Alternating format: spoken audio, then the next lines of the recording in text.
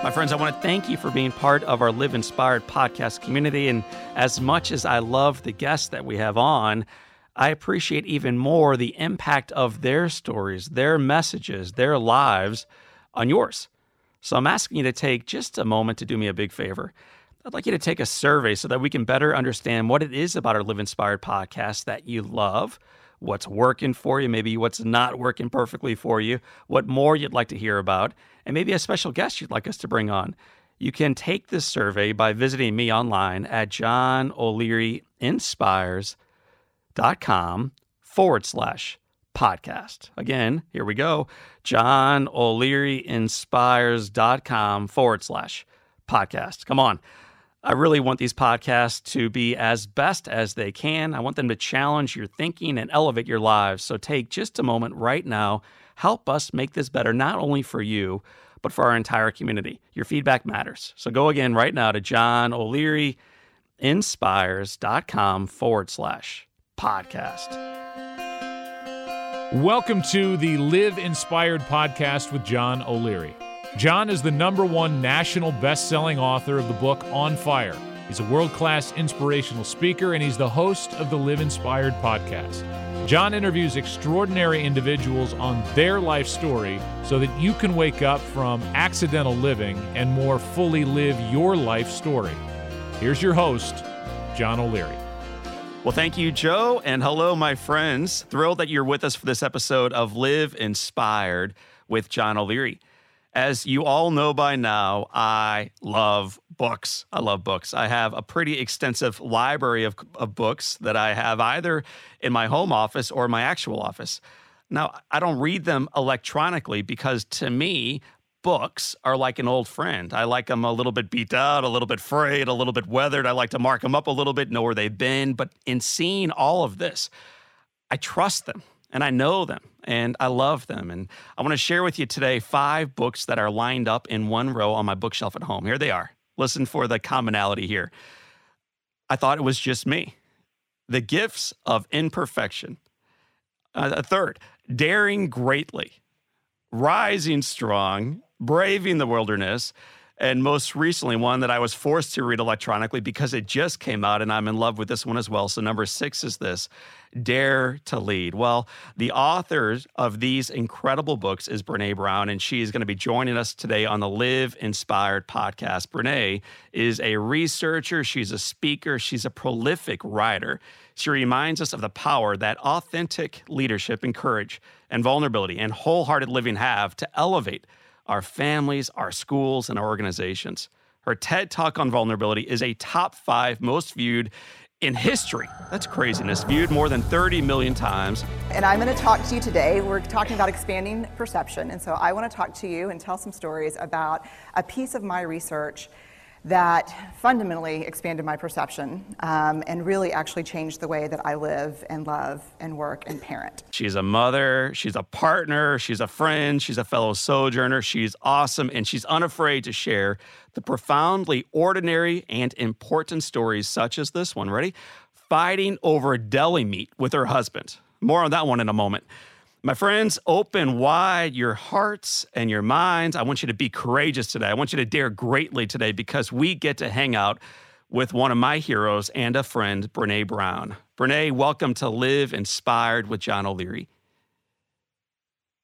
I'm excited. I'm excited to talk to you about all things. Well, so thank you for having me on. I'll let you choose. You want to start with the deli meat and your husband, or do you want to talk about the work that you're doing today? Oh, look, we can start either place. I wonder if people need to know me a little bit better to get some grace on the deli meat. How about story. we'll follow up with the deli meat. Brené, for those who heard the introduction, but they're not really sure yet still of the work that you do today, why don't you paraphrase what I just said and more succinctly tell us what you do professionally? Sure. I am a research professor at the University of Houston, and I've spent the last 20 years studying courage, vulnerability, shame, and empathy. And the last 7 specifically, looking at what does the future of leadership look like? What is it going to take? And what are people what are the top kind of transformational leaders across the world saying that they need in leaders moving forward. So that's what I'm doing right now. So those buzzwords that they appear in all of your work, and they seem to have appeared for as long as I've been tracking with you: shame and vulnerability and courage. I'm assuming when you write about something like this, that was just naturally the upbringing you had. You know, I think we all have a story. It's just not the story we tell the world.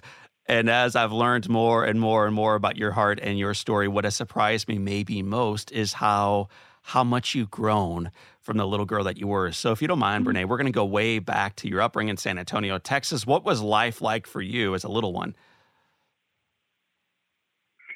So I'm a fifth generation Texan. I was born in San Antonio and then raised kind of in New Orleans for a few years, and then Washington, D.C. for a couple of years, and then Houston. Houston kind of made home in Texas, where, again, I'm from. And life was good. I'm the oldest of four. We're all 4 years apart. I've got a younger brother, Jason, and twin sisters who work with me now, Ashley and Barrett. And, you know, it was a big, kind of loud, crazy, great, sometimes hard family life. And, you know, it was good. A lot of extended family. My dad is the youngest of six. We're the smallest family. So I have I don't even know, 110 something first cousins. So it was big and rowdy and fun, and raised in a very Texas sensibility, which is the irony of me being a vulnerability researcher, because I think like so many people, I was raised where courage was not an option. You know, it was a very high family value. You had to be brave, but you weren't allowed to be vulnerable. And so now, you know, many, many years later and 400,000 pieces of data later, I know that there is no courage without vulnerability. So it got tricky. You know, it was tricky. But it was good. And it's fun because I think my parents, incredibly, incredibly loving, and very imperfect. The thing that they've taught me the most is they have never stopped learning. You know, like I have this great story. My dad lives in so my parents were divorced and remarried, and my husband's parents were divorced and remarried, and everyone lives in San Antonio except for my mom and her husband live here in Houston. And so I was in San Antonio and I'm married to Steve, and he's a pediatrician, and we have two incredibly amazing kids, Ellen and Charlie. And Ellen's a sophomore in college, and Charlie's a seventh grader. And when Ellen was 4 or 5, we were at my dad's house, and my dad was just kind of exactly what you would expect. Suburban, drive a Suburban or a truck. We've had 12 Suburbans in our lives. Our pickup trucks, baseball cap, coffee, candy wrappers on the dashboard, cowboy hat in the back seat, boots and jeans. And so we were sitting in his living room, and Ellen was watching Dora the Explorer. And I said, "Hey, babe, it's time to go to bed now. So let's turn off the TV and say goodnight." And all the grandparents got to pick their names. My dad picked Mufasa from The Lion King, of course. Power. So I said, why don't you tell Mufasa goodnight? And Ellen says, "No, I'm going to keep watching Dora the Explorer." And I said, "Ellie," and Steve and I were very much into choice theory with young kids. Ellen, you have two choices. You can turn off Dora the Explorer and head up the stairs so we can get tucked in, or I'll turn off the TV. And if I turn off the TV and have to pick you up and take you upstairs, you're going to lose your privileges to watch Dora the Explorer. And my dad was watching. Yes. And he goes, "Damn, sis, what are you raising, a hostage negotiator?" And I just started laughing. I'm like, "Dad, this is kind of the way we do it." And he was just like, we didn't have time. There were 6 of us.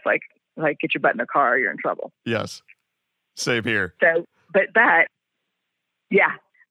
great thing was the next day I went out to have lunch with a friend of mine in San Antonio while my dad was babysitting Ellen. And when I got back, he was wringing wet from sweat. And he was standing in the driveway with Ellen, who was like, "I really want to ride my bike now. I want to ride more." And my dad said, "Ellen, you got 2 choices. We can go inside and take a break, or I'm going to have to put the bike in the garage, and that's a dumbass choice. I was like, oh, God, Dad. He's growing, Brene. He's but growing. He was fine. Totally. And my parents are like, every book I write, they read it, and, and we butt heads on some things. And, but they've really taught me that it's never, you're always learning, and it's never too late. And and then there's that moment, of course, when you become your parents. That's hard too. Well, for me, and as I've followed your career, it's very easy to call out what's right or wrong in our parents or really in anybody else. But one of the cool things you've done is you've talked about that, not in a judgmental way, but just as matter of factly. But then you've also said, and by the way, they are the recipients of the life that was given to them. And my father grew up essentially without a father. My mother's mother was an alcoholic, and this informs how they show up and how they come together and then how they parent. And I think that idea of understanding our stories is so core, Brene, to everything you do. Yeah, I mean, I think, I always say as a researcher, stories are just data with a soul. Like, our stories are intensely, intensely important because, for the ones that we want to change, and we all have stories that we want to change, you can't write a new ending to a story that you have not owned.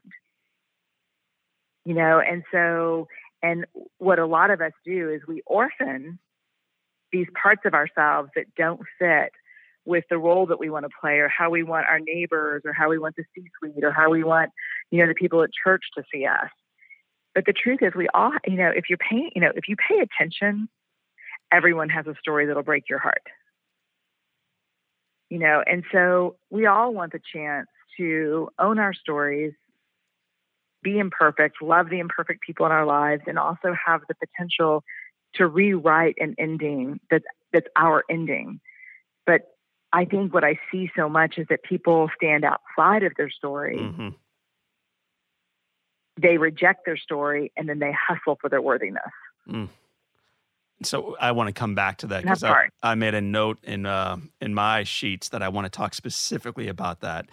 Before we get there, though, I know as part of your own story that you've kind of tripped your way forward, like the rest of us, but you didn't have it easy growing up. 8th grade, I understand that you missed the opportunity of being selected for a team, and this sounds maybe for us adult listeners, it's minor, Brene, get over it. And yet, when you're in 8th grade, it's not minor. It's a really big deal. So take us back to that moment. What happened, and how did it affect the rest of your life, Brene?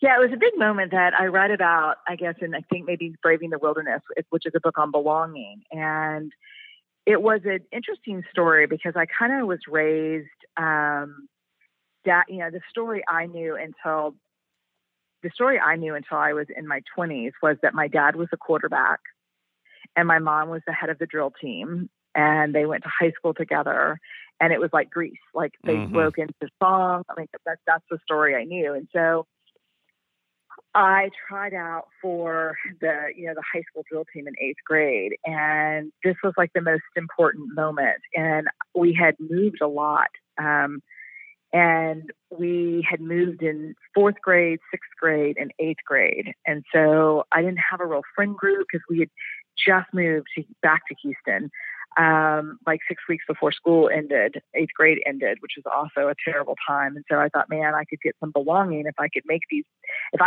Bear Cadet drill team. And you have to understand, this is Friday Night Lights, baby. This is Texas football. This is, 5A, number one high school football. And the drill team has got the white cowboy boots, and they wear wigs and little cowboy hats and blue satin outfits with fringe. I was like, this is the ticket to a sense of belonging. Yeah. And so I tried out. I didn't make it. And I think the story that I tell in Braving the Wilderness was it was profoundly difficult and shaping moment for me. But I think I told it because of things I had seen in the research. So the story I tell is that we drove up to my high school, and all the numbers of the people who made it, you wore a number when you tried out, were posted. And And I still remember I was 62 and I was reading, it was like 58, 59, 60, 64, 66. And I just remember rereading thinking there must be a 62. mistake. And yeah, we're 62. And this beautiful, like perfect girl was standing there next to me. And I knew she was one of those popular girls in 8th grade. And I remember her standing there and screaming. And I remember her running toward her car and her dad grabbing her and twirling her around. And I was like, oh my God, and in the station wagon that I walked up to, not only were both my parents, but all my siblings, because we were leaving that Friday afternoon to drive to San Antonio. Actually, I think to go to a rosary that night. And so I got in the car and I started crying, and neither one of my parents said anything. And they didn't say, like, I wish they would have said, damn those Bear Cadets, they're no good, and you were the best, and but or that was so hard or whatever. But they didn't say anything. And I remember when I was studying belonging, I went to a middle school and we did focus groups, and I asked these young kids, tell me the difference between, do you think there's a difference between belonging and fitting in? And these kids were so crystal clear. They said, a sense of belonging is when you want to be somewhere and they want you there too. Fitting in is when you're trying really hard to be a part of something, but they don't really want you there. And so it really started to inform my research on the differences between belonging and fitting in, which are the differences between being yourself and acclimating and looking for acceptance. But in every middle school focus group we did, someone would invariably say, but you know what, miss? You know what's harder than not fitting in at school is not fitting in at home. When you don't belong at home, there's nothing worse than that. And every time some brave kid would say that in one of these focus groups, 5 or 6 or 8 or 9 of the other kids would burst into tears. Some of the boys would stand up and walk out. And so, I told that story because that was the moment I felt like I didn't belong at home. Like I had cool parents that were super popular and awesome, and I didn't fit there. And it was painful. When we in middle school or 8th grade for you, or high school, or for the rest of us as we mature through life, feel like we don't belong, what are some of the attitudes and mindsets and behaviors that we then take on that are unhealthy? So for me, it was interesting. It was the last thing I ever tried out for. And that's saying something because I was a pretty serious athlete and a competitive swimmer, and I played competitive tennis. But when I got to high school, I just I stopped putting myself out there. I just stopped. I couldn't take the vulnerability. And it's really interesting because, people think that belonging, they confuse belonging and fitting in. And true belonging never requires you to change who you are. It requires you to be who you are.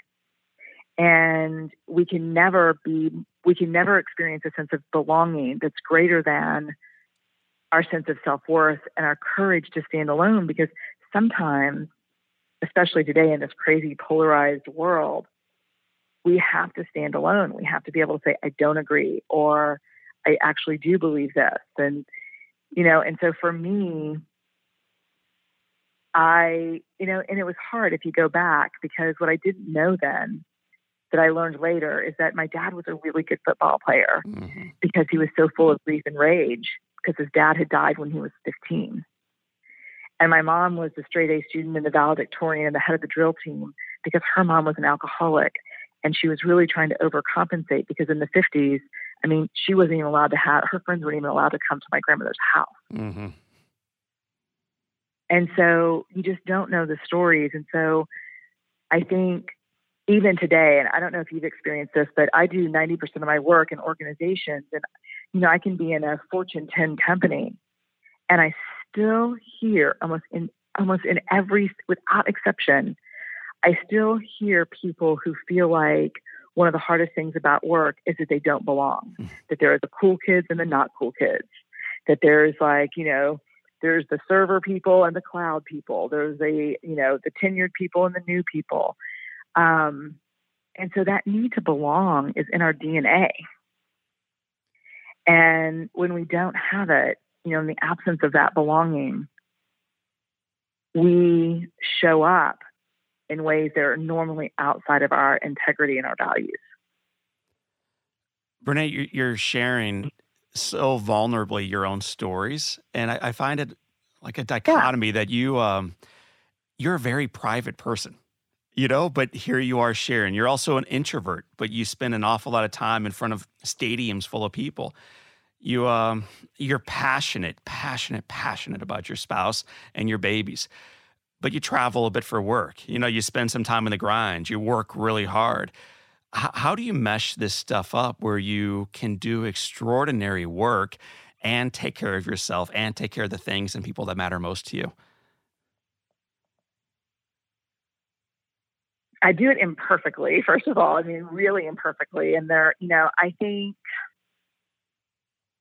I have a line, and I'm super clear about the line. So I share what's vulnerable with people if I think it helps illustrate what I'm learning through the data, and if the story I think helps people feel less alone.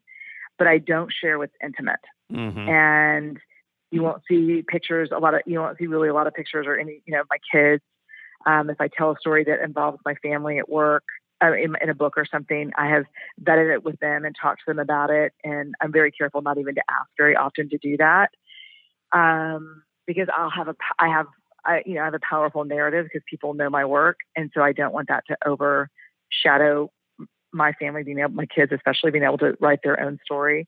So I'm careful. And the thing is that, I am in the grind sometimes and I'm on the road, but not very much. I only go out compared to some of the people that we work with. Like I only go out maybe twice a month.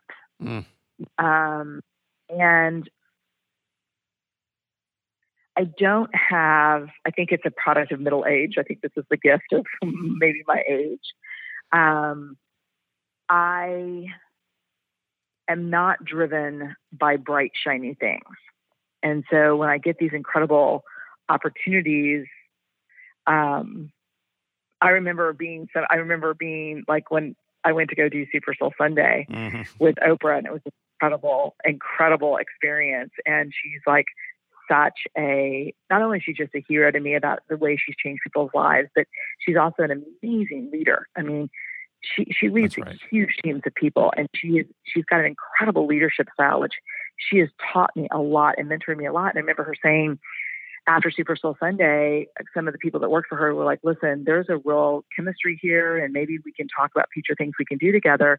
Can you stay another couple of days? And I said, you know what? I can't, because tomorrow's Thursday and I drive carpool on Thursday.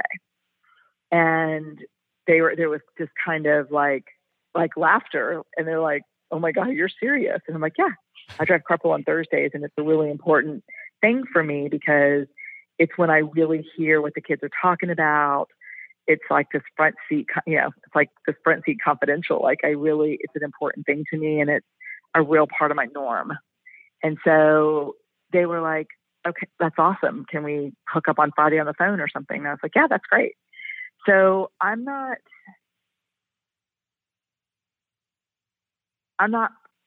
perfect at it. And it's really important that people hear that. I don't have it all figured out. I tell a story in a new book about missing a flight, or not missing a flight, but a flight getting canceled on a hugely important day for me. Because it was my daughter's final field hockey game of her high school career. And being literally under a rack of t-shirts in the Life is Good shirt store at the airport, sobbing. There's sacrifices, but I think what I've learned with my family is my kids don't need me to apologize for working. They need to see me be strong and contribute and do something I love. And then they need me to be present when I'm home. That's awesome. And so, yeah, that's what I try to do. And I have to say this, like women, I mentor a lot of young women. They always say like, how do you balance this? And I said, man, 90% of it is having the right partner.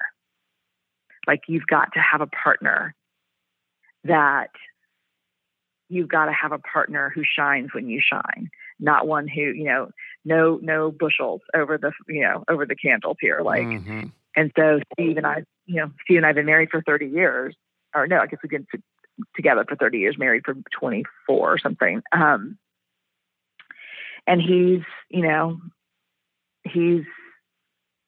we're just super supportive. And our greatest hack, I'll share this hack with you because it's a total life hack for me, is someone once said, the worst advice you can ever give someone who's getting married is it should be 50-50. Because it never works that way. And they said a solid partnership is one where when you have 20, they can cough up 80. And when they have 20, they can depend on you for 80. And so now what we do, when I come home from a trip sometimes, which I think can be easier than staying home and running the house stuff. Yeah. Is, I'll walk in the back door and I'll be like, I have 20. And he's like, all right, I'm topped off at 15. I'm like, okay, so we're missing 65%. And so we know if that number is not 100, that the only way to do it is kindness, patience, and grace. That's awesome. We have to give that to ourselves and to each other. Your career and your family's career, if you will, really transformed in 2010 with the TED Talk. Did you ever imagine in your wildest dreams that being as bold and as vulnerable and as real as you were during that talk would have the impact that it had, not only on that audience, but on more than 30 million other that have checked it out subsequently? No, I mean, I got off that stage and I was like, because it was an experiment. I was like, I'm going to try being vulnerable while talking about vulnerability. And I was like, God, that kind of sucked. I'm going to go back to like my armored researcher, variable mitigating self-consciousness, I'm going to go back to my like armor stuff. And I just couldn't believe it. And now it's terrible because now like the litmus test is like, if I feel nauseous when I'm done, I've probably done a good job. If it was, and if it was no sweat and it was easy, maybe I didn't do what I should have done. And it's not about disclosure. Right. Because some of the bravest and most daring leaders I've seen disclose very little, but they're vulnerable. They'll sit in uncertainty. They'll reset after failure. They'll own the mistakes. And so I just think there's part of me, honestly, John, that was like, oh my gosh, this works. Like vulnerability is courage. Tell me more about that. My favorite quote on vulnerability from you, and I'm going to page down to find it right now, is, here it comes. And I want you to tell me what this means in layman's terms. Vulnerability is the birthplace of love, belonging, joy, courage, empathy, and creativity. It is the source of hope and empathy and accountability and authenticity. If we want greater clarity in our purpose or deeper and more meaningful spiritual lives, vulnerability is the path. There's a lot there. Tell me what that means to you. Well, I think like most people, I was raised to believe that vulnerability is weakness. And vulnerability has a really simple definition. It's just the emotion that we experience in times of uncertainty, risk, and emotional exposure. When we feel uncertain, we've taken a risk, or we feel at risk, or we feel emotionally exposed, like someone sees something real and emotional in us. And so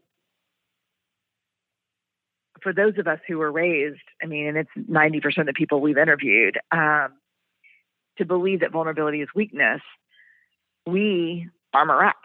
We self-protect. And so to me, what I've learned is that vulnerability is not just, people say, I don't want to be vulnerable because it's the gooey center of these like bad emotions, like grief and disappointment, fear.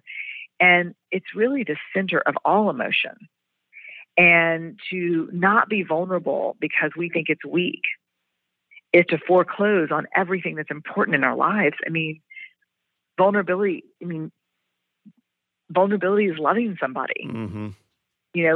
Really is, there's the most vulnerable thing I've ever done in my whole life is be a parent. Like it's excruciatingly and beautifully vulnerable. And then when we talk about work, it's like, I used to do this whole evangelist thing where I'd be like, really, y'all, vulnerability is so important. And now I've got it down to like this one question that I ask audiences all the time, which came from, I was doing some work with Special Forces at Fort Bragg. And I said, here's the definition of vulnerability: uncertainty, risk, and emotional exposure. Is there any have you ever seen an act of courage or engaged in an act of courage in your own life, on the battlefield, off, that didn't require uncertainty, risk, and emotional exposure? And it was complete silence. And finally, this young man said, no, ma'am, 3 tours. There is no courage without vulnerability. And now I just ask people, look, I'll stop telling you to lean into vulnerability when you give me an example of courage that didn't require putting yourself in uncertainty, risk, and emotional exposure. And they can't. And God, they try. I mean, right, of course. They really try.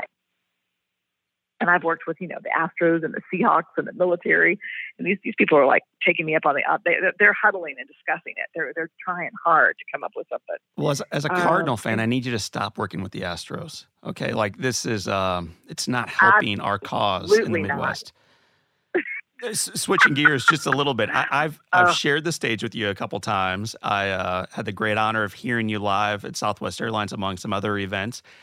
I've seen you, through video at least, speak many, many, many, many, many times, including last January. I think you spoke at the Cathedral in Washington.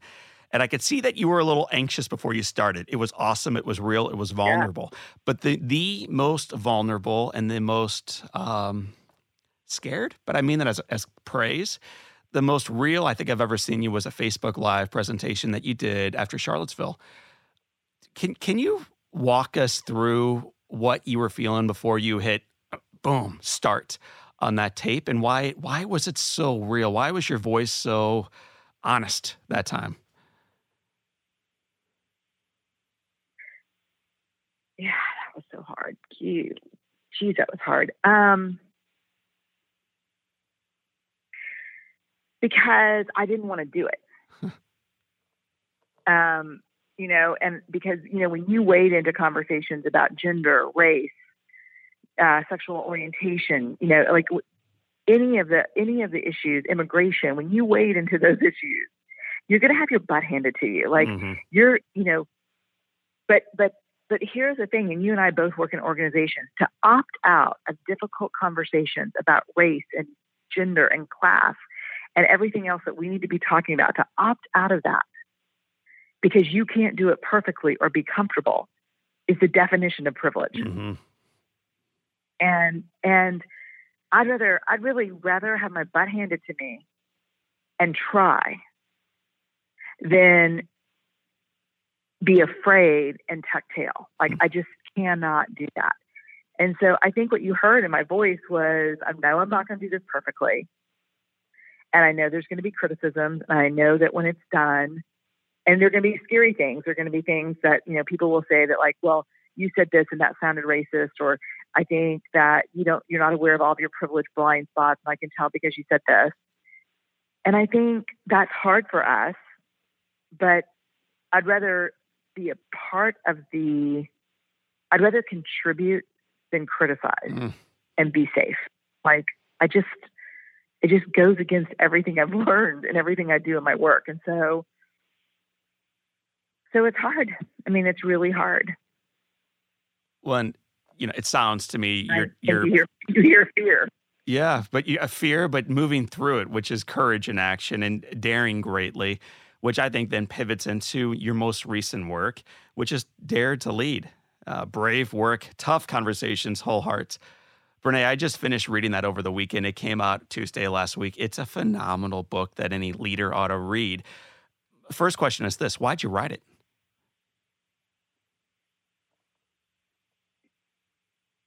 I think there are a couple reasons. One, I think I needed to capture for myself everything that I've learned, especially over the last 7 years. I've spent time just intimately working with leaders and teams, looking at performance. How do you lead? What do transformational leaders have in common? And so it has changed me so fundamentally because I'm a leader, I'm a founder, I'm a CEO. And let me tell you, studying leadership is so much easier than leading. leading is it's up there with like partnering and parenting in terms of how hard I think it is. I mean, it's hard. And so I think I wrote it for selfishly, because I wanted to put everything down that I've learned and be able to use it as a resource myself. And, we asked all of these leaders one question, kind of, what is the future of leadership? Like, what is it that you're looking for? What scares you the most about not being able to find in leaders? Like, what's missing? And across, family-owned businesses, small startups to Fortune 10 companies, the answer was the same. We need more courage in our leaders. And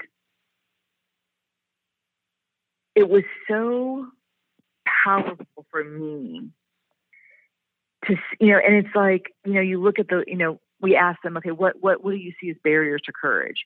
And, the number one barrier for sure to courageous leadership is the unwillingness or inability to have tough conversations. Mm-hmm. It just not gives good feedback, not be honest about things. And, in addition to that, there's the inability to not reset after a failure or disappointment. There's, blaming instead of accountability. There's just list. Mm-hmm. And what I think was really interesting, because we have this list of 10 things, these 10 barriers to daring leadership in the book. And then I expected, like, what gets in the way of daring leadership? And it's like, oh, people are afraid. It's fear. And then we go back to all these really brave leaders and we're like, so how do you avoid fear? And they're like, avoid fear. That's right. Move into it. I'm afraid all day. Mm-hmm. Yeah. I'm afraid all day, every day. And we're like, fear is not the barrier to courageous leadership. And it was kind of like, hypothesis struck down. And then what we realized is the biggest barrier to daring leadership is not fear, it's self-protection. It's the way we armor up. And you can't lead from an armored place. Like, I've seen you talk, like, you're vulnerable. You talk about your story. You talk about hard things. You talk about real things. And if you can't do hard and real and vulnerable, you cannot effectively lead, especially as we move into the future, where leadership that doesn't require courage will be done by machines and AI. Mm-hmm. And what's left will be a unmeetable, I think, need right now for courageous human leadership, where there's just not enough of it. And I want to just call out the definition of leader that you call out in the book, because I think it really does affect our listeners here. Sometimes when people use the term leader and I'm sitting in my station wagon with 4 kids behind me, I'm thinking this may not apply to me. So let me share with you Brene Brown's definition of leader, because you will recognize, listeners, that this is you specifically she's referring to. A leader is anyone who takes responsibility for finding potential in people and processes and has the courage to develop that potential. This is all of us. And I recognize leaders are oftentimes in the C-suite, or at least they better be. But it's everybody from the custodian to the executive and everybody in between that matters so profoundly. And the leader that you're writing to in this book is the reader themselves always, regardless of the role that we are living at that time.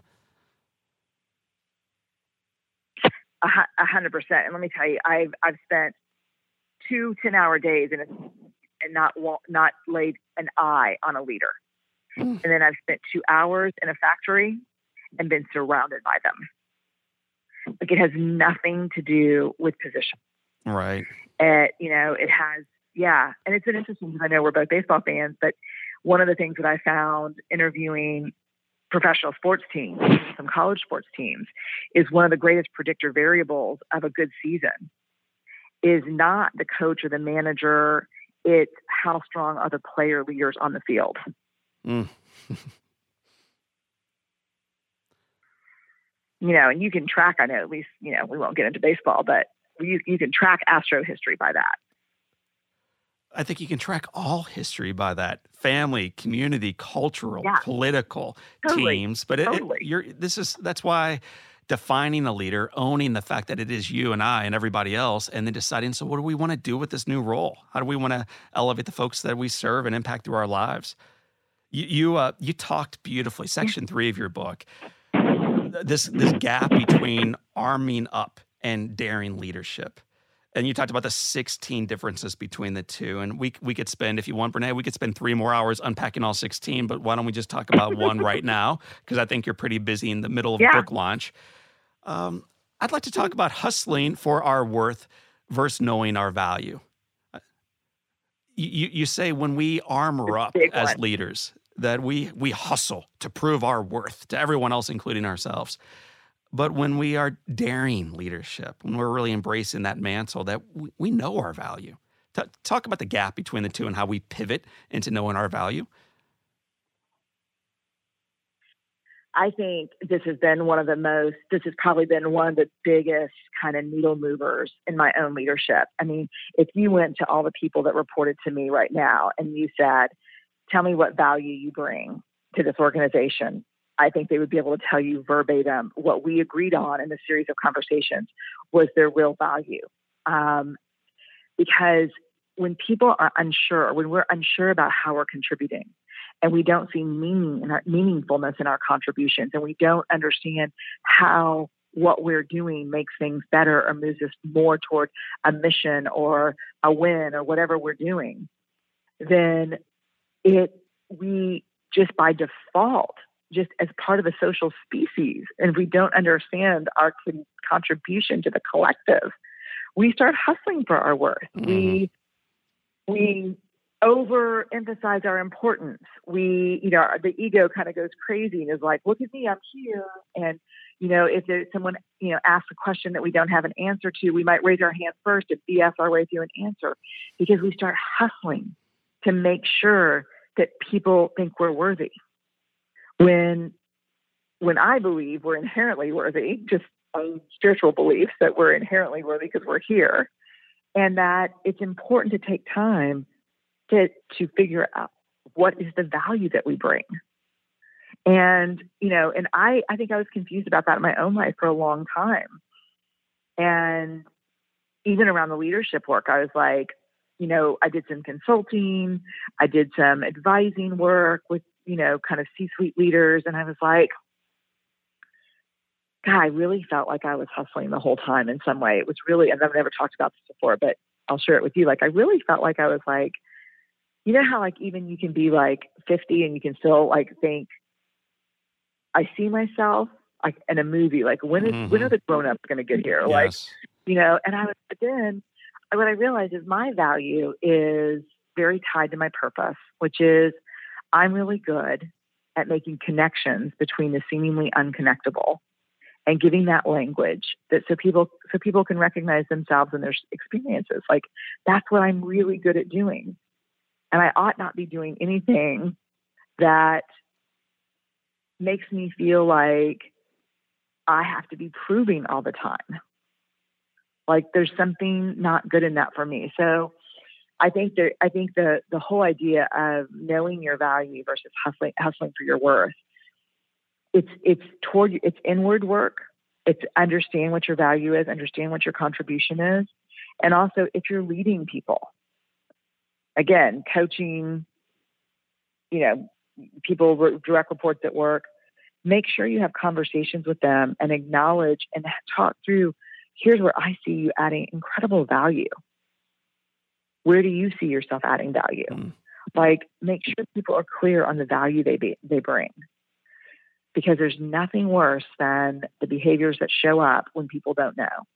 People stop being learners, they start being knowers. People start putting more emphasis on being right than doing things right. People have to be important rather than do important things. And so if you see some of those tendencies in yourself, which I have definitely in the span of my career, felt the need to be the knower and important and be right, that's a sign that you're not clear on your value. Is there an exercise or questions you can ask yourself, or a process that you would encourage folks to go through to better understand their own value? The reason I asked you about that question is because it hit home with me, Brene.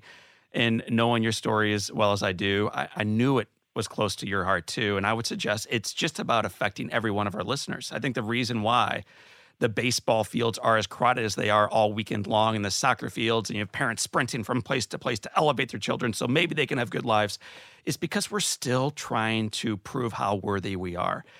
And we can't become the leader I think that we inherently are until we stop doing that. And we can't encourage our kids to do this unless we model it first. So for all of us listening right now with our pens and hearts wide open, what is one thing that we can do to say, gosh, man, you really are worthy, and slow down a little bit, embrace the gift of your life? I think that I will say this. We have a free downloadable worksheet, the workbook that goes along with all the chapters in the book. So we've got an exercise in there. And one of the big things that I look for, and I'll walk you through it in case you're not a download worksheet person, but is there's the 4 Ps. You're always proving, pleasing, perfecting. I mean, these are the, and also polling people. What do you think? Do you think I should do that? Do you think I'm good at this? What do you think about this? And so think about the places from, this is, you want to hear that this is the weird thing we found. Mm-hmm. When you're in your zone and when you're in an area where you feel like you have what we call grounded confidence, that's not blustery BS arrogance. It's just a sense of grounded confidence. Those are the areas where you don't have to be, you don't have to be the knower, where you're naturally curious, you're willing to be the learner. You don't have to say, yeah, I already know all about that. You're like, I don't know anything. Tell me more. I mean, one of the biggest telltale signs of grounded confidence is curiosity. Because when we know we have value, we give ourselves permission not to know everything, Mm-hmm. not to prove everything, not to please everybody. No proving, it's just so, I think, look for the areas where you're seeing, where are you most likely to be proving, perfecting, pleasing, polling people, and where are you most likely to be curious? You don't have to be the knower. You want to do what's right. That's more important to you than being right. And start thinking about those things for yourself. We also have a values exercise, and I think it goes hand in hand, because one of the things that the most transformative leaders had in common is they could name not only off the bat, Mm-hmm. yeah, they knew the values. Like for me, it's faith and courage. Those are my 2 most important values. And I have other values that are important, like love and family, but faith and courage are where all the other values, like family and, love and stewardship, are forged and tested. And so I think also being clear on your values is super helpful to move you out of the hustling and toward the grounded confidence. So, Ms. Brown, I'm gonna ask you one final question before we pivot into the Live Inspired 7. And, yes, sir. You may not have heard, but it's a pretty divisive political climate that we live in. You may not have heard, but there's an epidemic of loneliness that we all are struggling with. Apparently, we long to belong, and we can't yet quite figure out how. We are feeling negative about tomorrow. We think the best days are behind us, on and on and on and on. And on top of all of this, we have struggles in our own life. So that's the setup to the question. July 10th, you're recording Braving the Wilderness. You have an accident where you step into a glass wall and you seriously injure yourself. Seriously, it's a real deal here. Concussion and everything else. And just as you're starting to bounce back, Hurricane Harvey starts dumping feet of water on top of your home, on top of your business, on top of your neighbors, on top of your community, flooding out Houston. It kind of goes from bad to worse. Brene, when you're struggling in life, whether it's the black eye and the book is behind schedule and the rain is falling and there's more forecasts of rain to come, what do you do to pivot out of the negativity back into optimism and hope and courage?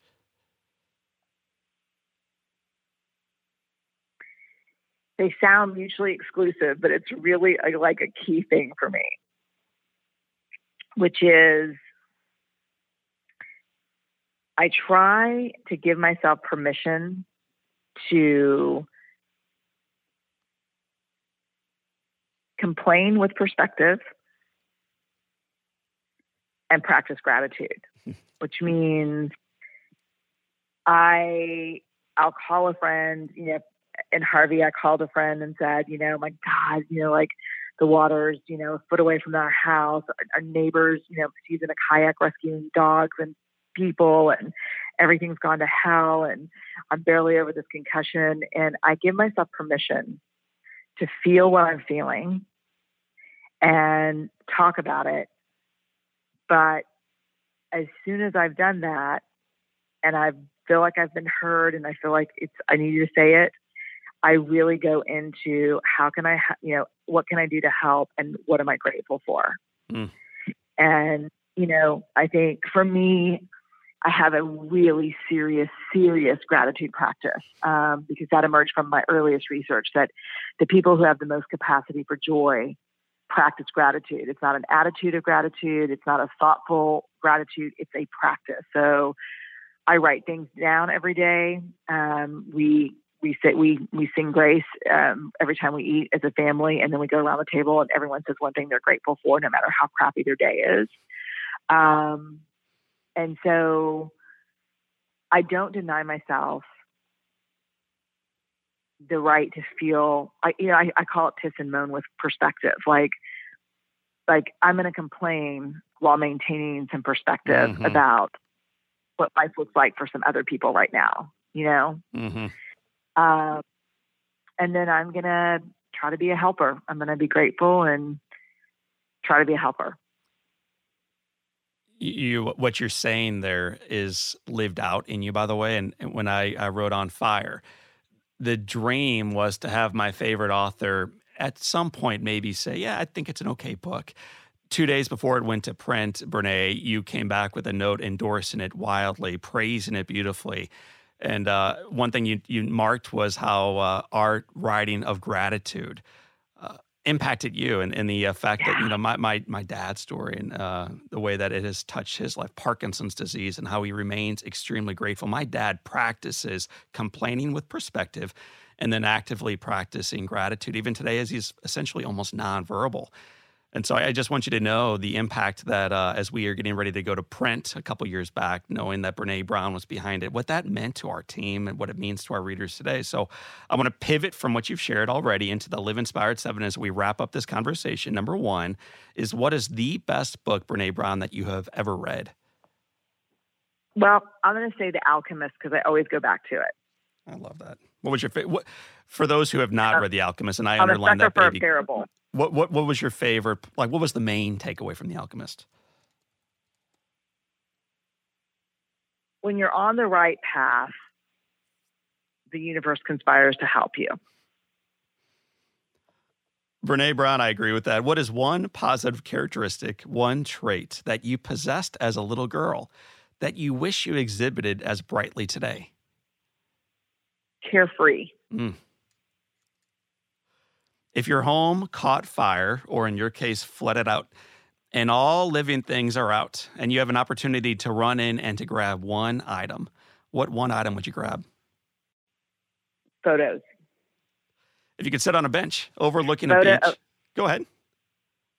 Yeah. Photos? No, photos, and I had some crosses made out of the spindles of my kids' baby cribs. That's awesome. Those. So the crosses and the photos are coming out with you. If you could sit on a bench with those crosses, with that album, and have a long conversation with anyone, anybody, living or dead, who would you like to have that nice long visit with? Maya Angelou. What's the best advice that Maya Angelou or anyone else that you looked up to ever gave you? When we know better, we do better. Brene, down to two more. You've almost run the gauntlet. What would you tell your 20-year-old self? You don't have to act so tough. It's okay to be afraid. The courageous Brene Brown, it has been said that all great people, and we have one on the line right now, all great people can have their lives summed up in one sentence. How would you like your one sentence to read? She contributed more than she criticized. Brene Brown, you have been in the middle of the arena for a long, long time, reminding the rest of us to come out of the stands, to participate fully, to stand up and to lead forward. It's been an honor to be your friend and to spend a little bit of the time today on this podcast with you. God, thank you so much, John. And I can't wait to see you back out there sometime. We'll share a stage again, and I can't wait just to give you a big hug. My friends, for those of you just hearing this right now, this is Brene Brown. She has just written a phenomenal book called Dare to Lead: Brave Work, Tough Conversations, Whole Hearts. You want to check it out. It is worthy, as all of her work is. Brene Brown, thank you for the time. And my friends, thank you for your time as well. For this time, and until next time, this is John O'Leary, and today is your day. Live inspired. My friends, I want to thank you for being part of our Live Inspired podcast community. And as much as I love the guests that we have on, I appreciate even more the impact of their stories, their messages, their lives on yours. So I'm asking you to take just a moment to do me a big favor.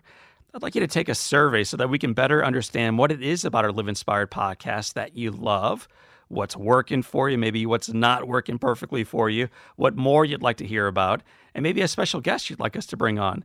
You can take this survey by visiting me online at johnolearyinspires.com/podcast. Again, here we go, johnolearyinspires.com/podcast. Come on. I really want these podcasts to be as best as they can. I want them to challenge your thinking and elevate your lives. So take just a moment right now. Help us make this better, not only for you, but for our entire community. Your feedback matters. So go again right now to johnolearyinspires.com/podcast.